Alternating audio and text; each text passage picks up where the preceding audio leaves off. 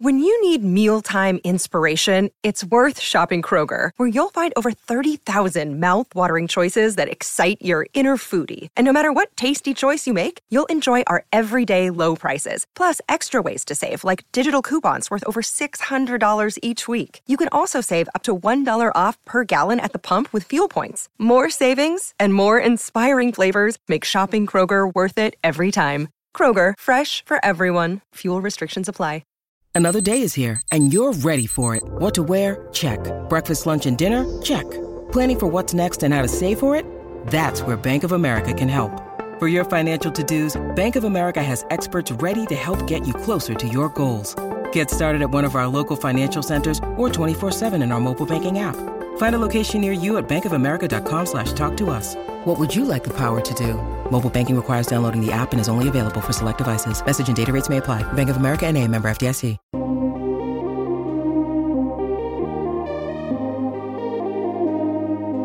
All right, welcome in, everyone. Of course, it's Red Sox Beat here on CLNS Media, the leading online provider of audio and video coverage for your Boston Red Sox. At Red Sox CLNS is the coverage for the network. Don't forget to follow the new handle, or the rebranded handle, on Twitter. Our show is still Red Sox Beat Podcast on Facebook. Go to iTunes, do it, rate, review, subscribe. The team is hot right now, guys. They're hot. And you want to make sure that every time we pump up a new show, we go right to your phone. So definitely go on and subscribe as well. At CLNS Media is the network. Jess Thomas alongside Jared Scally. This is going to be the norm moving forward. If those of you who don't know, we never really formally announced this on this show, but Lauren did accept a job at the wonderful world of Nesson, being a content editor. So we're obviously really proud of her, full-time in the business, but that means she can no longer be on this show. Lovely conflict of interest and all that good stuff. So it is back to the good old days. Myself and Jess Thomas doing Red Sox Beat, two-man game full-time. But no, we are very happy for Lauren Jess, and obviously it's her career, and we have to accept that. So I guess at this point we just got to hope that people liked the show before, too. Yeah, really. Whoever listened for Lauren, I promise it's going to be just as good without her. And she's going to retweet everything anyway, so just stay tuned. And I'm hoping you guys all are here for the great coverage and the great content. And just, Lauren aside, this team is still phenomenal. They're going to hopefully end April with 21 wins. They're the first team to 20 after beating the Rays today on Sunday after we record this show. So that's awesome. Going after the best start in franchise history in the first month if they win tomorrow as well. So just a lot going right with this team. And even with the little bumps here and there, we obviously expected those. I still don't have many complaints right now because they're the best team. They're the best team in baseball. That's the glorious thing about getting off to a 17-2 start. You can go, 3-5 over an 8-game span and still have 27 record and still be better than everybody else. So that was great to start with. It's pretty exciting that it can be the best April ever in terms of franchise history because, as you know, this is a rich history and a long time of history for this franchise. Mm-hmm. So to do that, it would be 19 wins in April because, as we know, the season started on March 29th, so they did get 2 wins in March as well. So 19 wins would be the best April ever. They're tied with it right now with 18, so we'll watch for that on Monday.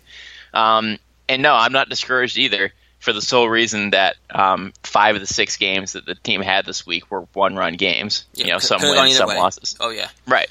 So they were all close. It's not like they lost 10-2 for 3 straight games. So that's why I feel okay about it, because if you're going to lose, one-run game is the closest way to do it. So it's not anything to fret about. Yeah. Biggest thing why this team has really been winning is all April is the pitching. Offense has been hot and cold and starting to be a little bit cold lately. We'll talk about that. But right now, the biggest thing, obviously, Sale's being Sale. As advertised, as always.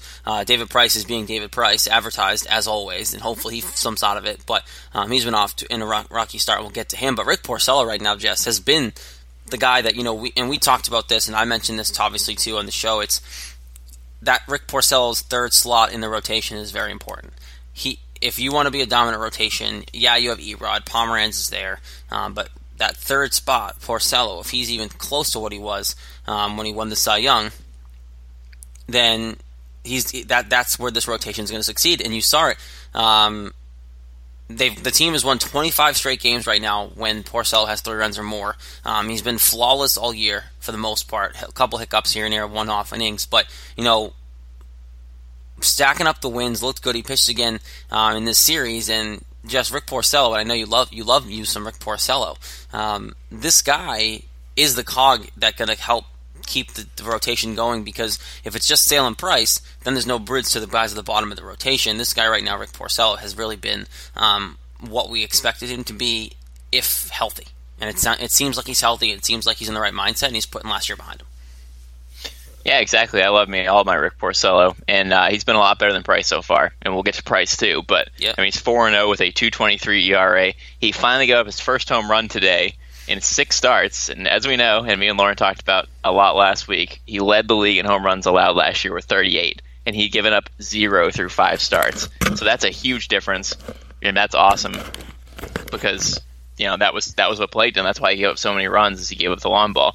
So he's not doing that. His control is impeccable. He has 4 walks and 38 strikeouts, which is just fantastic. And I mean, really, he won Cy Young 2 years ago. He's been better this year so far. He was 22-4 that year, but he's pitching even better. His control is better. He's given up less home runs because he still gave up a lot of home runs 2 years ago, even winning the Cy Young. Yep. So he is absolutely rolling. He's going deep into games. He's pitched 4 and 1/3 innings already, which is the most on the team.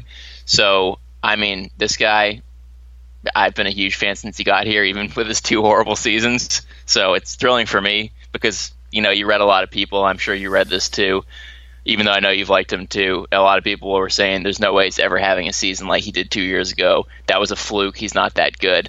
He's had a lot of good seasons in the majors. He's had a lot of 13, 14 win seasons, and then he won Cy Young, and now he's off to this start. I think this guy's better than people think he is. Yeah, and I think it's more of, over time he got better, and I think now there's less pressure on him here because he's the third guy. In Detroit when they were winning, he was the third guy, but how consistent was Verlander and Scherzer, you don't really know. And then I think here there's a lot less pressure because there's so much pressure on Sale and Price, especially Price. I think he can just show up and pitch, and at this point people expect him to do it, but at the same time they're not going to hammer as much as they will hammer David Price because that's just the way it's been. Well, it's funny too with him because if you win Cy Young 2 years ago, not as the ace, because as we know he was not the ace 2 years ago, and now he's not the ace this year. How many guys have won the Cy Young twice? Obviously the season's very young here, but just see now you're just going to hand him the Cy Young. Okay. Hypothetically, saying he wins the Cy Young, because if the season ended today, he'd be right up there, top candidate. So if he does happen to win 2 Cy Youngs out of 3 years, neither as the top starter or even necessarily the second starter, I bet that's never happened before. I mean, this guy's doing historic things. Yeah, and I'm curious to see how he continues this, and I think it's very important that he does, because him being successful and him being able to go later into games, 7th, 8th innings, whatever you want to go, kind of go down that route. The nights he pitches saves bullpen arms, because if the Red Sox are serious about Chris Sale not pitching as much, right, not going in deep as games, saving him. If David Price isn't going to be 100% on his game every time, you don't know what you're going to get from Palmer, which I'll touch to in a minute because there's a topic there I want to get to. Erod's pitching okay, but if you really want to save your top-end guys, it's very important that Rick Porcello goes 7 innings, 6, 7, even 8 innings times, because this bullpen's going to get taxed, and we know the back end of this bullpen does have some problems.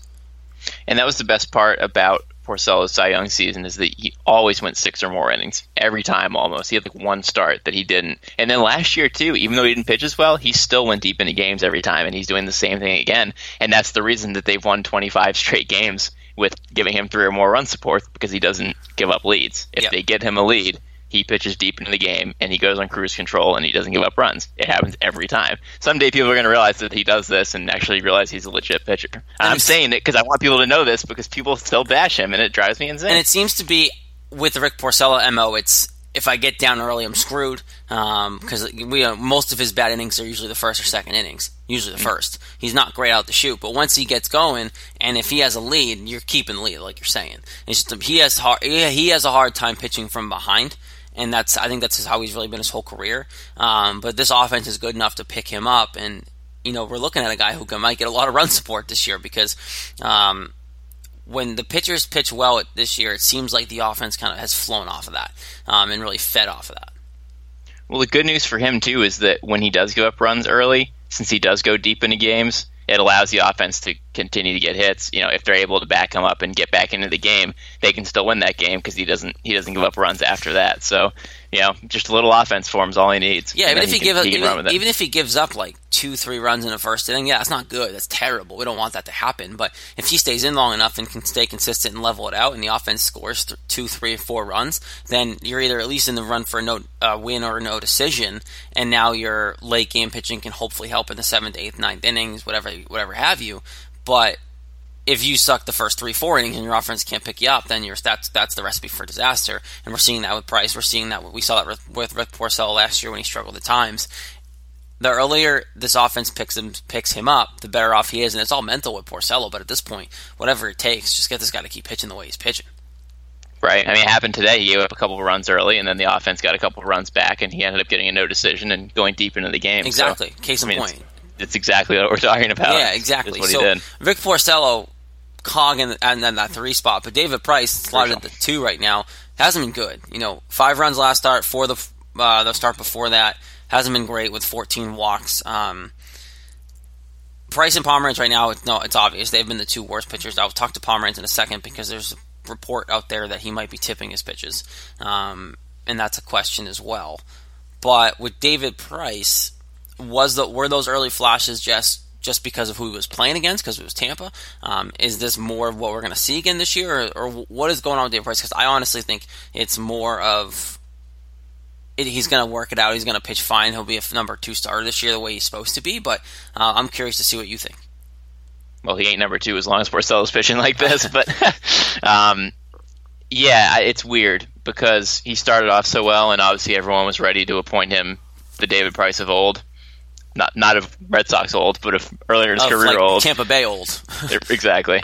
Because he had 2 good starts, and they were like, oh, this is the year, he's back. And then, he pitched the 1 inning against the Yankees, came out after 4 runs with his finger sensation, and now he's pitched 2 crapo games in a row. And, I mean, he pitched pretty well 2 good starts ago, I'll give him that, but he gave up the big 3-run homer that ended up losing the game, so he still lost. So that's on him. He gave up 4 runs. And then in this last start, this weekend against the Rays, gave up 5 runs in 5 innings and looked like crap. So I don't know what to think because, like you said, his walks are high. He's got 14 walks, which is 6 more than anybody else on the team. That's a pretty big difference for just April. Yep. And he doesn't have as many strikeouts. He only has 28. Porcello has 38. Sale is 45. So he's not getting the strikeouts, and he has primarily been a strikeout pitcher. He's had a lot of strikeouts throughout his career, and he's given up the most runs too on the team. He's given up 14 earned runs. So his ERA is almost 4. So I really thought he was going to rebound too, but ever since that Yankees game where he came out early, it's concerning. And I think he'll turn it around, but the walks do concern me because he's got half as many walks as strikeouts. That's not a good sign. No. That shows that your command's not good. Is there something there with this injury? Like, is it still, are his tingly fingers still lingering here, or is it just him being David Price? Because I honestly think there might be something to this. Because they claimed it was the cold, and obviously it would have had something to do with it. But like, is there a lingering after effect? Has he lost his command a little bit because of this? Is he still feeling because of this? Because I think there might be something there. I mean, that's a good reason to not have good command is that you can't feel your fingers. If that is the actual if you can't feel the baseball, you can't really can throw it well. Right, exactly. So I hope for his sake that that's what the problem is, that he's just not pitching like crap and doesn't know where he's locating the ball. But then the other question is an elbow thing. Is this the same injury that he had and missed most of the season last year because of? So that's what I wonder, because is this an injury going to come back? Are we going to find out in a month that he's been pitching like crap because his elbow hurts again? But it makes you wonder because in the past when his elbow's hurt, they've taken him out like immediately and been like, oh my God. And then he's like, okay, he's okay. Or no, he's not okay. He's going on the DL. So I don't know, but there's 2 possible injuries or maybe no injury. It's hard to know. But if he keeps pitching like this, then he's going to be more like a 4th or 5th starter on the team, not a 2nd. I don't think it's an elbow. It's not good. I don't think it's an elbow only because he keeps pitching. Because they've been, like you said, they've been pretty cautious with his elbow. Like, oh, he's going to go in the 10-day DL and he's out for 6 months. Like, it's just... Dave, if it was his elbow, he wouldn't be on the mound. It's either him just not being good, or it's his fingers lingering, which I almost want to think it's the latter because of how bad he claimed he felt. Like, he came out and said, I could not feel my fingers, and apparently that's a prolonged issue he's had in his career, which is ridiculous that the team didn't know about it. But give it another month. I tell people all the time, you start panicking with offense or pitching, give it 2 months, end of May, middle to end of May, and then if it's really that bad still, then we go, okay, great, let's burn David Price's jersey and never let him pitch again. Like that's where it's at. Give it 2 months, especially where April can be a wild month weather-wise. It seems like we're finally turning here in the city as well. So the biggest thing for me is the offense, because now that the weather's warming up, I expect more home runs. I expect more long balls, and, it's no coincidence as the weather's warmed up, JD Martinez has warmed up, right? There were some balls that he cranked in the cold weather that didn't go far, but, he's been huge. He had that game-winning 3-run bomb the other night, and, he's starting to kind of become the hitter that we all expected. The rest of them have come down to earth a little bit here, and we'll talk about the catcher spot specifically, because that's a concern for me, but overall, this offense is, I don't say sputtering, because they've been fine, but JD Martinez is really starting to become the cog that we kind of expected, hitting around Hanley and those guys up in the top of the lineup. Yeah, I wouldn't say sputtered either, because as we said, there were some close games. They're not scoring like 7 to 10 runs like they were. It's more like 2 to 5. So which is still a sustainable model. It is, and they won half the games. They were 3-3 this week, as we mentioned earlier. So that's okay. It's good to obviously have a couple of hot hitters, even when the team's not going good as a whole, and that has been JD. He's hitting .330 with 5 homers and a team-high 22 RBI at this point. Yes, he strikes out a lot. He has the most strikeouts on the team with 33, but sometimes power hitters strike out a lot. You see that a lot. But, yeah, and I think you got with those strikeout numbers, too, they're, I would say, a little inflated because you could tell he was uncomfortable at the plate for some reason at the beginning of the year. A lot of those were pretty much backlogged to the beginning of the year. So I think you're going to see those kind of even out a little bit. He will not strike out at the plate as much as Giancarlo Stanton will, by any means. The guy strikes out like as many home runs as he hit. It's just ridiculous. But I think you're seeing why this team brought him here, and I think I'm giving Dave Dombrowski a lot of credit. I think people just they got JD Martinez. Of course they did, but he had to put some work in. It was a long process. It wasn't like they just snapped his fingers and the next day free agency hit, he was here.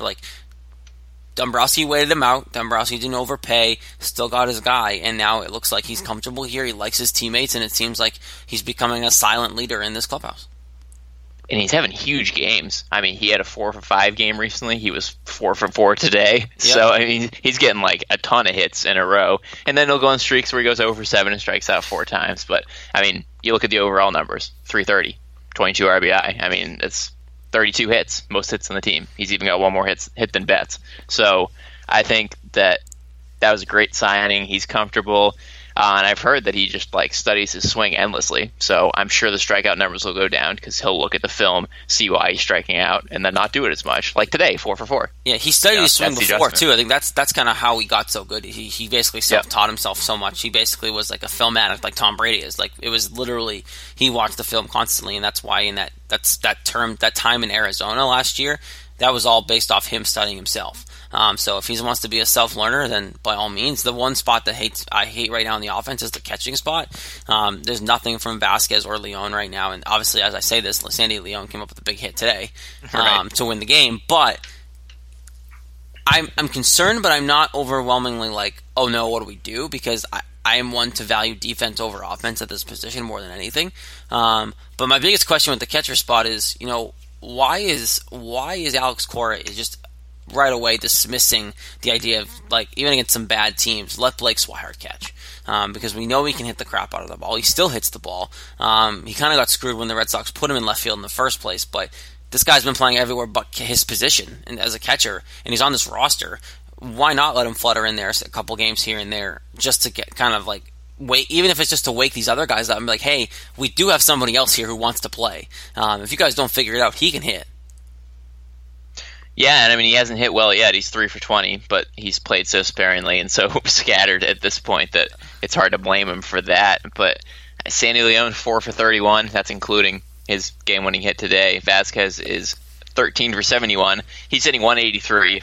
Leon's 129. Swihart's 150. So they all got low averages. I don't know. Sandy's been great at times, and he obviously hit like crazy that time a couple of years ago. But is his defense worth his absolute lack of offense? I feel like he'd be better off with just Vasquez and Swihart, and obviously Vasquez isn't hitting either. but he's obviously a really good catcher. So interesting that he's fallen off after they gave him that contract. I hope that he can pull it back together, but I'm starting to wonder if Leon's worth his defense when you also have Swihart, who needs somewhere to play. Why not try him a catcher? And their future, his future really is determined by those two guys, right? Like if he's going to be with the Red Sox, someone has to be bad. If not, Swihart's a prime trade candidate at the deadline, right? If they need something, and these two guys they believe they're formidable enough to handle the duties behind the plate, Swihart might not be here after the trade deadline, which would be unfortunate because they basically have a guy who could do anything for you. If it was me, I would have let Vasquez and Swihart be the catching kind of tandem this year. But I think some guys on the staff have a nice relationship with Sandy, especially Rick Porcello, and I don't think they wanted to mess with that. But at the same time, if you think Vasquez is your guy, which you do, you paid him, you gave him an extension, then why not see what you have with Swihart? And you had to know that Leon was going to fall off because his career numbers Sandy was like Leon is not as good as $205. the massive amounts of hits he had. Like he was just playing it up. We all knew that, and now it's just like okay, you could have traded that dude. You could have traded Sandy Leon and got a crap ton for him, way over value when he was hitting like 350. He was hitting 350 with ding dongs and RBIs, and it was everything. Yeah. And now it's always crap. Oh, now we're not going to trade. Now you're never going to get value for Sandy now. No, you just have to get rid of him at this point. I mean, who's going to take a 129 hitter? Yes, he's a good catcher, but there's other good catchers in the league. See, even if he heats up, like even if he got good again, like no one's going to go, oh, now we want him. Like, what was he now? Last time he was good. He's just going to fall off again. Why am I going to trade for that guy? Right, they're just going to look at his career 205 average and be like, nope. Exactly. Yeah, no, it's absolutely stupid. So the catching spot's a concern. Again, end of May is when I'll really start criticizing because you get a couple months into their belt. And again, Vasquez is my guy, and I think he's your catcher. And like I said, I value defense a lot more at that position because it's more important as a catcher to be better defensively than offensively. If you can't stop a ball, you can't throw guys out. I don't care how well you can hit. You shouldn't be behind the plate. And Vasquez can do that. So I think rightfully so he is the guy, but I wouldn't hate to see Blake Swihart get some time behind the plate because Sandy Leon right now isn't. I know again he hit the game winner, but Vasquez Swihart was always that tandem to me, and I'm surprised they haven't gone to that. But we'll kind of see over time. Last thing with the Red Sox before we go around the league, Drew Pomeranz. There's been a report out there, and I read it more because of Evan Drellick on NBC Sports Boston. Question of just the fact that has Drew Pomeranz been tipping his pitches? Don't want to go too deep into this because we don't know anything much yet. But the reason why they're saying this is because in his Friday night start, he threw 81 pitches, and most of them were curves. So usually with his curveball, we all know he's a very big strikeout guy. He a lot of whiffs with his curveball. Not one whiff that entire night. It looked like they were ready for the curveball. So the biggest question is he tipping pitches? We saw Erod have that problem, and it didn't help him, and they had to figure that out. They say they're going to go watch the tape. They're going to go pay close attention to it, but if this is happening, Jess, they need to nip it in the butt because we saw how long it took Erod to fix that problem, and it affected almost half the season, a lot of his starts at least, because of that tipping issue. Well, it's interesting because Pomeranz still has 11 strikeouts in his 2 starts. I guess just not with the curveball, according to that. So I hope he's tipping his pitches because if he's just pitching this crappy, that's obviously a concern because he's given up 11 hits and 7 runs, 3 of those being home runs in just his 2 starts. He's got a 7.27 ERA. Yep. So I hope he's tipping his pitches because obviously he was a fantastic pitcher last year. He was 17-6 with a 3.32 ERA. So this guy can be huge for you, especially if Porcello's pitching this well. You got a dominant pitching rotation. So I hope that he is, and I hope they figure it out because I'd feel a lot better about that than just having him give up 7 runs in 2 starts and have there be nothing wrong. Tipping pitches is a lot easier to fix than like injury or mechanics or something like that, or just not pitching well. Like it's a lot easier to fix tipping than what David Price has been doing. It's just right. I'm hoping it's that, like you're saying, Jess. And I think what we saw him do last year. I don't think that was a fluke. I think that's why they brought him here in the first place, because they knew he could do that. I think he's healthy. I don't think it's an injury thing. I believe this. When anything at all comes out about tipping pitches, I believe it because who's going to lie about their tipping pitches? Like.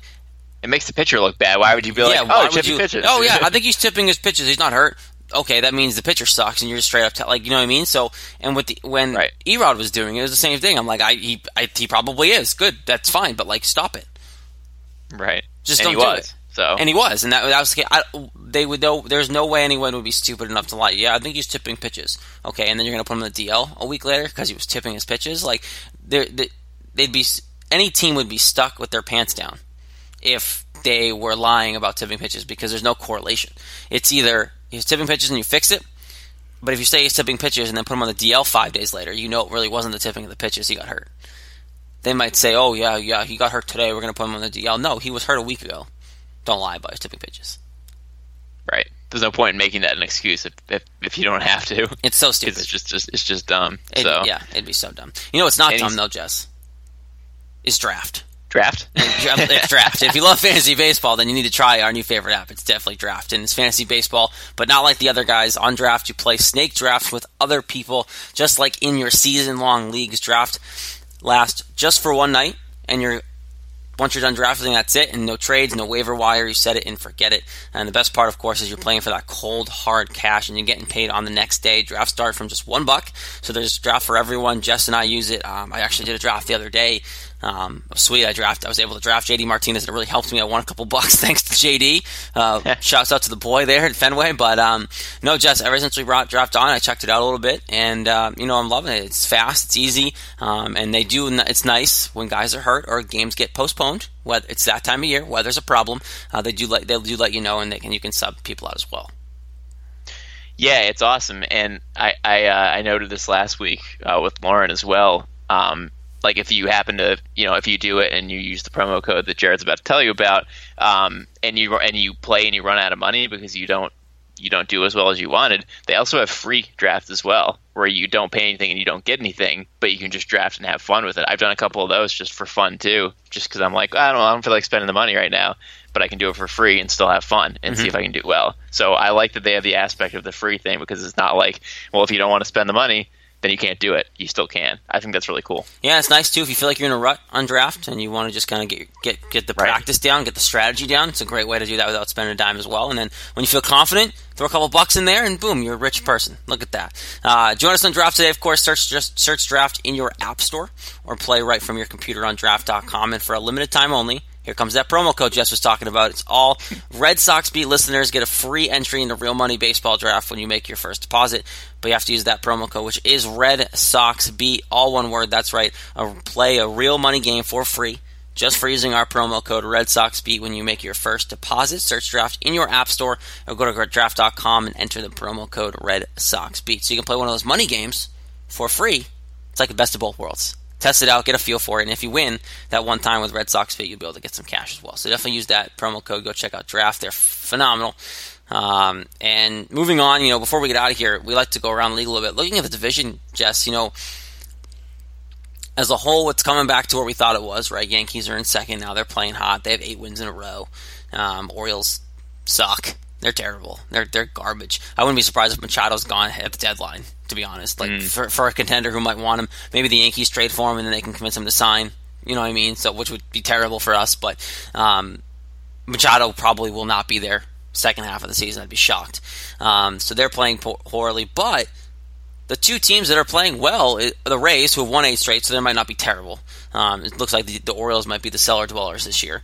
But the Toronto Blue Jays, they are coming out of nowhere. And Jess, I'm intrigued to see what your take on this is, because with the roster they have, no one really expected this team to be as good as they were, say, a couple years ago when they were making that deep run, right? When they went to the ALCS, they were a couple of games away from the World Series.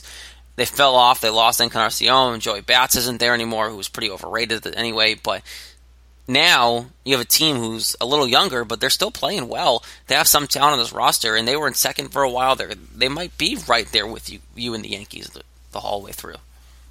Yeah, I'm interested to see if they keep it up, because they kind of just came out of nowhere, and all of a sudden, after they beat the Red Sox the first game of that 3-game series this week, they were only like 2.5 games behind the Sox. Yep. They've lost a couple since. The Sox beat them twice, obviously, and now they're down to 15-12. But I mean, they seem to really figure something out and be rolling there for a while. So I'm really interested to see if they can keep it up, because obviously people don't expect them to. People didn't necessarily expect them to be there in the first place. But I mean, they played close, competitive games against Boston. All 3 games were 1-run games. So I am fascinated, especially because the Sox will be playing them a lot of times, as they do with all division opponents. So I'm fascinated to see if they can keep this up and stick around with the Sox and Yankees. And then the Rays, too, I'm interested, because obviously the Sox beat them 6 out of the first 7 games and put them in a real deep hole real fast. And then the Rays went on and lost a couple more games, and they were like 3-12 or whatever they were at that point. Mm-hmm. And then up until today, where the Sox came back and won 4-3, the Rays had won 8 games in a row, and they beat the Sox 2 out of 3. So maybe they're not the doormats that people thought they were at the beginning of the season. I mean, their bullpen day thing's kind of working pretty well, and they've got a couple guys that have started well, and their offense doesn't seem to be terrible. Denard Span's playing really well with his gray beard and all. So right. I like that they're doing something, because people just assumed they were terrible because the Sox beat them a bunch at the beginning, and now they're right back in it. And I read that they are the first team in Major League history to have an 8-game losing streak and an 8-game winning streak before May 1st. It's crazy. You think about it, that doesn't happen much. That's wild. Yeah, it's a weird situation. And then you look at the Yankees now, Jess. They are 2.5 games back of the Sox.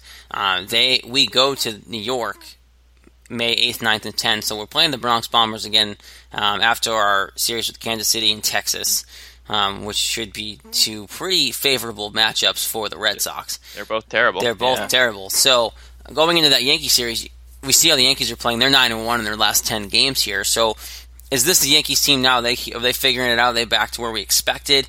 Or is this something that they're catching a hot streak? Because this is who we thought. And Didi Gregorius, who has been their best player. They can't spell their own player's name right on their promotion night. They spelled Gregorius wrong, which is hilarious. That is great. But he has been their best player. Is this as advertised now for the Yanks, or what's going on there now? Because they are winning games now. Well, it's what people thought. I mean, they took care of the Angels. They won the first 2, and they're ahead right now during recording.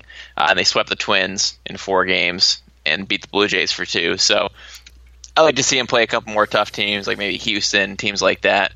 Because as you know, I'm not going to give the Yankees any more credit than I have to. So I'm going to say they're on a little hot streak here, and they're going to lose a little bit and fall a little back down. But I hate that they've won 8 in a row, because I was really enjoying when they were losing. Seriously, I think we all were. And you look at the Red Sox too. You know, you come off that Angels series, you lose 2 out of 3 to Oakland, then you come back, bounce back against a hot team in Toronto, and then you lose 2 out of 3 to the terrible Tampa Bay Rays, even though they've been playing phenomenal as of late. So you caught them at a bad time.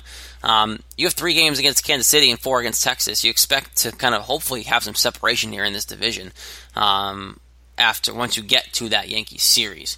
That's the biggest thing for me in the division is that. And then you go to the AL Central, and just everyone is terrible. And I know we wanted to talk about this just because of, like Jess, the teams are bad, and whoever wins this division, it's going to be in the 80s probably for wins. It's not going to be pretty.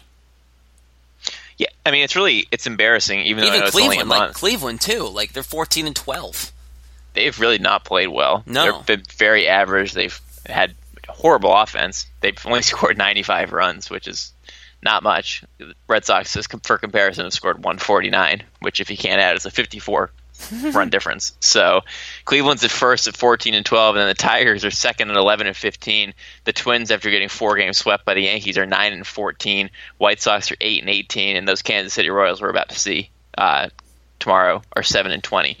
That's embarrassing to me, because it's like when your entire division is that bad, it's just like it sticks out so much, because you always have at least like 2, maybe 3 teams that are at least decent.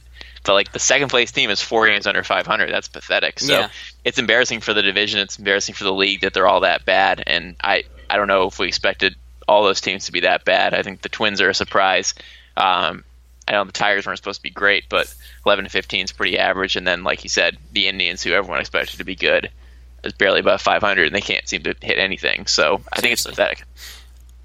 2 other things I want to ask, and go to the NL real quick before we get out of here, Jess, because I look at the NL, and the one big shocker to me is the Dodgers, right? Yeah. They're 12-15, 7 games back of those wonderful, wonderful Torey Lovullo-led Arizona Diamondbacks. Love them. Who are 19-8. So the Dodgers are not doing well. The Pirates are off to a hot start. And of all teams, the Phillies and the Braves both are 16-11, only a game and a half back of the Mets. So let's start with those guys. Phillies and Braves. The Phillies aren't supposed to be this good. I know they got Jake Arrieta, and I know they've been bad for a while, but seems pretty sustainable right now, what they're doing. Yeah, I think that, I mean, all of a sudden, like 2 weeks in, people are starting to talk about the Phillies as like a good team and a team that should be like reckoned with. And I'm like, the Phillies? And I looked at their record, and they were like 7 games over 500. And I was like, okay, maybe so. I'm 16-11. They've 126 runs. They seem to have a pretty good offense. They play well at home. They're 11-5 at home, and they're playing a tough division, as you said. The Mets are 17-9, and the Braves are 16-11 also. So the Nationals are 12-16 of all teams. So they're playing some good competition as well. So I like seeing teams that people think are going to be crappy when they're actually good. And same with the Braves, 16-11. So I'm interested to see if they can keep it up, because it happens sometimes where teams are really good in April and then they fall apart. So that could happen. But as of right now, I mean, 3 teams with 16, 16, and 17 wins. That seems like the division to be looking at the moment. Yeah, for sure. And then just touch on the Dodgers real quick, and then we'll get out of here for the week. It seems to me, Jess, by what I'm reading and what I've seen with the Dodgers, because they're terrible right now, and at least in the Dodgers' eyes, they're just not trying. Like, Cody Bellinger was pulled today for not hustling against the Giants. Like, he just pulled because he didn't hustle. And there really was no spark against the Giants. And the Giants aren't a bad team. I think they have a roster, and once they get their pitching healthy and back, they could be a formidable team this year, right? So it isn't even numbered year. So what do you make of the Dodgers situation? Are they bored? Are they not trying because they just think they're going to get handed to them? Because this team is a lot better than at least talent-wise, than their record is. But it seems to me that just like there's no energy, there's no spark, there's no leadership, and guys are getting pulled for not even hustling.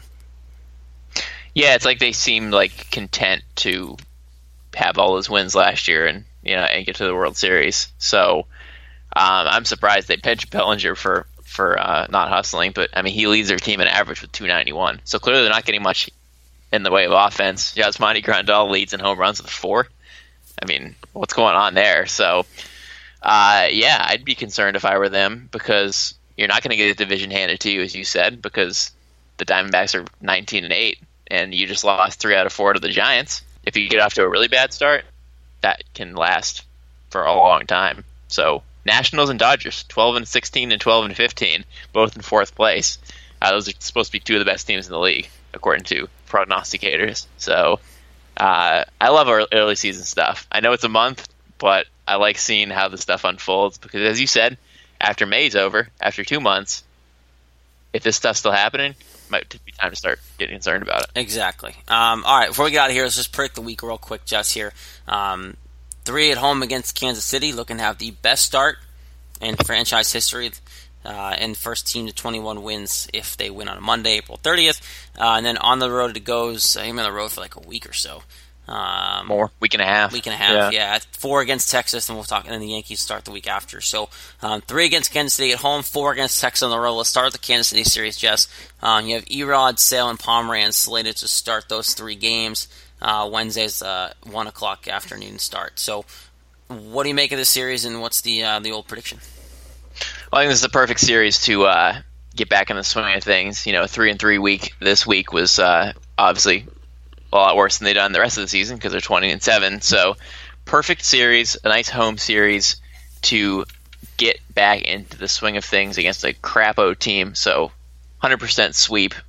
I'd be shocked if it didn't happen, because Kansas City's 7-20. Yeah, that means something. I'm agreeing with Kansas City's sweep. They're home, which is even better, right? Erod's been phenomenal. Sale, and then I think this is a good start in the afternoon for Pomeranz to kind of figure it out. Good after kind of watch the film, see if he's tipping. It's a good lineup now with the lack of offense they have to figure it out. So I think that'll be a good start for Pomeranz. Sweep there. Then you go 4 against Texas, who also is garbage. I'm saying sweep here, Jess. You're going 7-0. You have Price, Porcello. But look at the starters you have against Texas. It's Price, it's Porcello, it's Erod, and it's Sale. Yeah, that's true. So Pomeranz for me is the wild card because of the tipping and because of other situations you might not be ready to go 100% yet. I trust those other 4 guys, even David Price, to be the Texas Rangers, the way the Texas Rangers are playing. And that's the way I look at it. Offense aside, I trust those guys to take care of the lineup. All right, fair enough. I'm interested that Cole Hamels is only 1-4 this year for the Rangers. That's something to look at. I'm going 3 out of 4. It's hard to sweep a 4-game series, especially on the road. I know Texas is not good. They have a bad record. They're last in their division. So a sweep wouldn't surprise me. And a 7-0 week going 27-7 would be it would shut everybody up who was starting to doubt them after this week. So it'd be good for the team's morale and for people to stop talking about them. But I got 6-1. That's still good. I'll take 26-8 That's a darn good record. So, it's a great week to take advantage of subpar opponents. So I am going to look forward to it, and it's going to be fun. Cole Hamels has a 4.41 ERA, 39 strikeouts, 1.38 WHIP, and it looks like he hasn't gotten out of. Well, he got past 6th inning a couple times, only getting like an out in the 7th. So it's been 5th and 6th inning outings for him, throwing a good amount of pitches. 107, 106, 80s, and 90s for not getting into the 7th inning. So, because he should be their best pitcher in theory. Oh, in theory, yes. But he's not at the moment. So, seems like it might be a command issue, throwing a lot of pitches, not getting deep in games, and hopefully the Red Sox can take advantage of that. So, there you go. I have him going undefeated, 7-0, baby, going into the Yankee series. Jess has him going 6-1. Either way, not a bad week. And a good week to take advantage of. I know it's early, and I say it all the time, but this is a big week to kind of take advantage of, get back, right the ship here, get into a little bit of a win streak, get the offense going, and ride into New York, a high-power offense, because that series in New York is going to be fun. Both these teams starting to play well again, off of what happened at Fenway. Yankees fans are relentless, we know, so it'll be some fun over there in New York. So we'll leave it at that. We'll be back next week. Again, shout out to Lauren. We love her. She's going bigger and better things at NESN, being full-time in the gig, so for Jess Thomas and Jared Scally kicking it old school here, it's been Red Sox Beat here on CLNS Media.